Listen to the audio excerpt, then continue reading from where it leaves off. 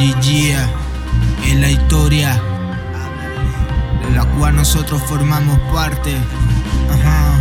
Reconócela, nos enfocamos en la costumbre de un pueblo originario venezolano. Yo te hablo de nuestro conuquero hermano. La callapa, una palabra coloquial, la consideramos como el juntarnos con la finalidad de llevar a cabo una tarea determinada en nuestros campos. Era muy común verla uniendo manos entre vecinos y familiares, algo cotidiano. Así lograr chambas puntuales desde el conuco donde se levantó esos valores bien apreciados que con nostalgia comunican aquellos labios. Son los pures entre refranes, así van conversando, sonrisas pícaras mientras van recordando.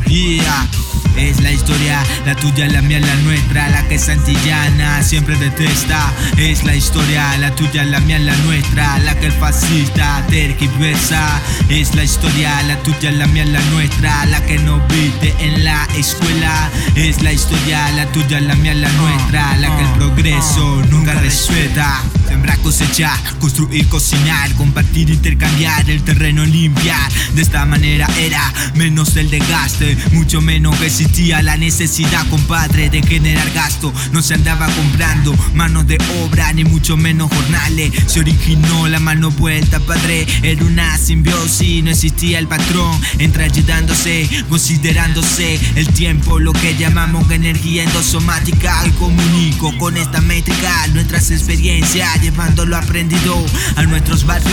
Entendimos, hijo, que el socialismo no lo hace el Estado. Revolución desde lo cotidiano, no la soñamos, tú estás claro. Es la historia, la tuya, la mía, la nuestra, la que santillana siempre detesta. Es la historia, la tuya, la mía, la nuestra, la que el fascista tergiversa. Es la historia, la tuya, la mía, la nuestra, la que no viste en la escuela.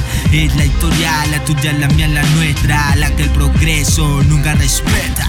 Más armoniosa si se hacía la chamba, trueque entre los panas, sanconchos y parranda. De saberes, semillas, glándulas, alimentos, servicios, tecnología populares. Las arepas pelá en el budare, el papelón del trapiche, de semilla los collares que protegen del metiche. Pero en su mayoría acá todos eran compiche, así se vivía. Me contaron los 90 de una señora en sitio confianza, entre plena conversa.